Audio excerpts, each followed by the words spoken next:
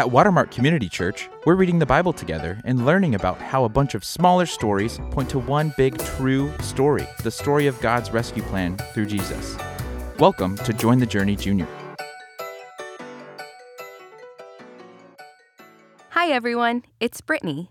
Here's where we are in the story.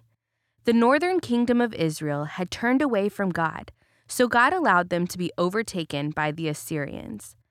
This happened to the Israelites before, like during the time of Judges. However, during the time of Judges, the people would cry out to God after experiencing those consequences, and God would send judges to save them. This time was different though, because the northern kingdom did not turn back to God, so they never returned from their exile. Today we are going to review what happened to the southern kingdom of Judah, so let's get started.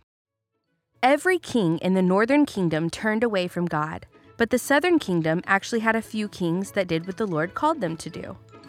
King Hezekiah was one of those kings that followed the Lord's commands, and at one point he and the kingdom of Judah were attacked by the Assyrians. King Hezekiah offered to pay the Assyrians tons and tons of money if they withdrew their troops, but the king of Assyria just responded with threats, talking about how a bunch of other countries claimed that their false gods would save them, but they never did. That's the thing though, those other countries worshipped false gods, but not the one true God. So Hezekiah asked the Lord to help them, and God sent word through the prophet Isaiah that he would most certainly deliver them from the Assyrians. The same night that God spoke through Isaiah, God sent the angel of the Lord into the Assyrian camp and destroyed it, forcing those that survived to run scared back to their own land. After King Hezekiah died, his son took the throne, and sadly, his son did not follow the Lord. His name was Manasseh, and when he became king, he built altars to false gods all over the kingdom of Judah, even inside the Lord's temple. This angered the Lord greatly, because it was a direct rejection of God's first commandment, and it was done where God was meant to dwell with his people. So God warned them that soon the kingdom of Judah would be sent into exile. Despite Manasseh's grandson Josiah honoring the Lord while he was king, all of the other kings of the nation of Judah did what was evil in the eyes of the Lord. So God did what he said, and he let them be taken into exile by another nation. That nation was called Babylon, which was led by King Nebuchadnezzar. King Nebuchadnezzar took all of Judah captive and took away all the treasures in the city of Jerusalem. He burned down the temple of the Lord and then destroyed all the important buildings in the city. He even had his army tear down the walls around the city of Jerusalem, so the entire city was left unprotected. Remember, this exile was a consequence for the people's turning away from God.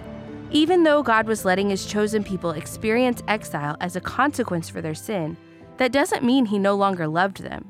He did still love them. He just wanted them to realize their sin resulted in separation from him. And if they did realize that, they could choose to turn from their sin and be restored to him. Will the people of Judah actually turn from their sin and be saved from exile? Join us next time to find out. For now, let's review today's story with a few questions. Question 1. What was the name of one king we mentioned that actually followed the Lord?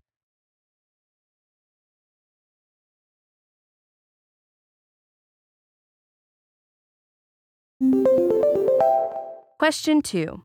What caused the Lord to warn the people of Judah that they'd soon go into exile?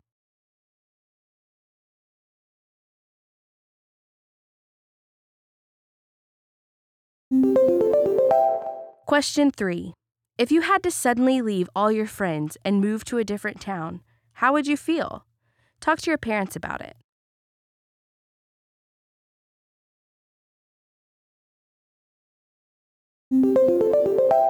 While all the kings in the northern kingdom of Israel turned away from the Lord and did what the world around them was doing, the southern kingdom of Judah actually had a few kings that followed the Lord.